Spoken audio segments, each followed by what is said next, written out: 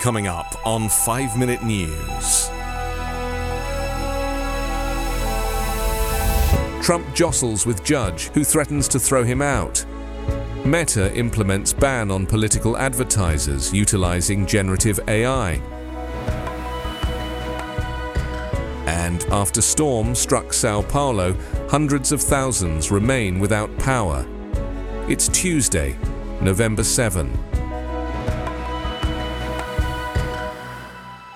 I'm Anthony Davis. Disgraced ex-president Donald Trump complained of unfair treatment in a desperate and rambling testimony on the witness stand at the civil fraud trial about his New York business on Monday, prompting the judge at one point to threaten to cut his testimony short. Under questioning about his company's accounting practices, Trump clearly aggravated Judge Arthur Engoron, who is weighing whether to impose hundreds of millions of dollars in fines and other penalties that could hobble the real estate empire that vaulted Trump to prominence. Judge Engoron warned Trump, the frontrunner for the Republican nomination in the 2024 election, that he might remove him from the witness stand if he did not answer questions directly. "Can you control your client?" Engoron asked Trump's lawyer, Christopher Kise. "This is not a political rally. This is a courtroom." Trump's testimony wrapped up in the mid-afternoon. His daughter Ivanka is due to testify on Wednesday, though she is not a defendant in the case.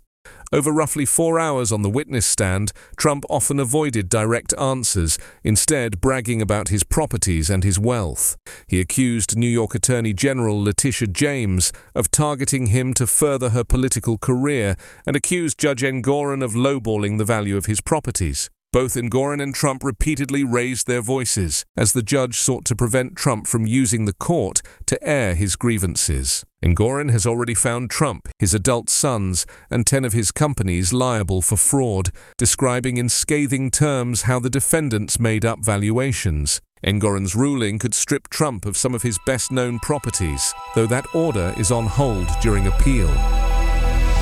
Facebook owner Meta is barring political advertisers from using its new generative AI advertising products, cutting off campaigns' access to tools that lawmakers have warned could turbocharge the spread of election misinformation. Meta has not yet publicly disclosed the decision in any updates to its advertising standards, which prohibit ads with content that has been debunked by the company's fact-checking partners, but do not appear to have any rules specifically on AI.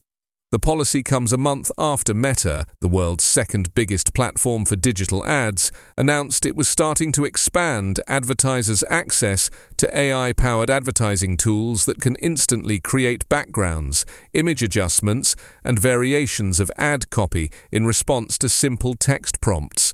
The tools were initially made available only to a small group of advertisers starting in the spring. They are on track to roll out to all advertisers globally by next year, the company said at the time.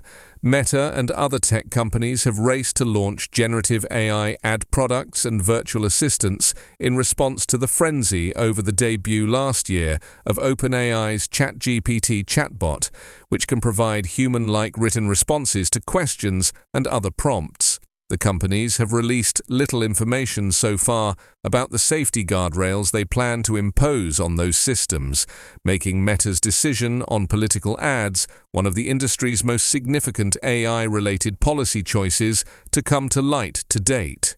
Meta's top policy executive, Nick Clegg, said last month that the use of generative AI in political advertising was clearly an area where we need to update our rules. He warned ahead of a recent AI safety summit in the United Kingdom that governments and tech companies alike should prepare for the technology to be used to interfere in upcoming elections in 2024, calling for special focus on election-related content that moves from one platform to the other. 500,000 residents of Sao Paulo remained without electricity on Monday, 3 days after a storm knocked down power cables, leaving much of Brazil's largest city in the dark. The storm snapped branches and knocked down hundreds of trees that fell on overhead power lines in many streets of the city, initially cutting off 2.1 million customers in metropolitan Sao Paulo. School classes were cancelled on Monday in the worst-hit neighbourhoods of the city. The utility company said it had restored its service to 76% of its customers, but 500,000 were still without electricity on Monday. Gale force winds that hit São Paulo on Friday were the strongest in recent years and caused severe damage to the power grid due to falling trees and branches.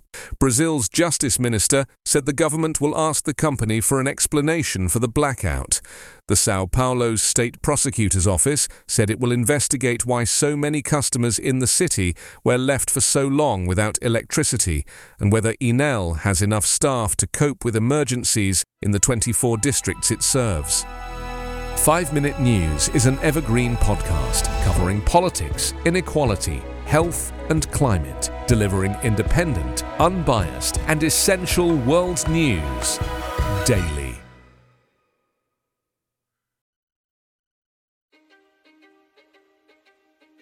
History is complicated. The story of human progress is long, messy, and riddled with controversies big and small.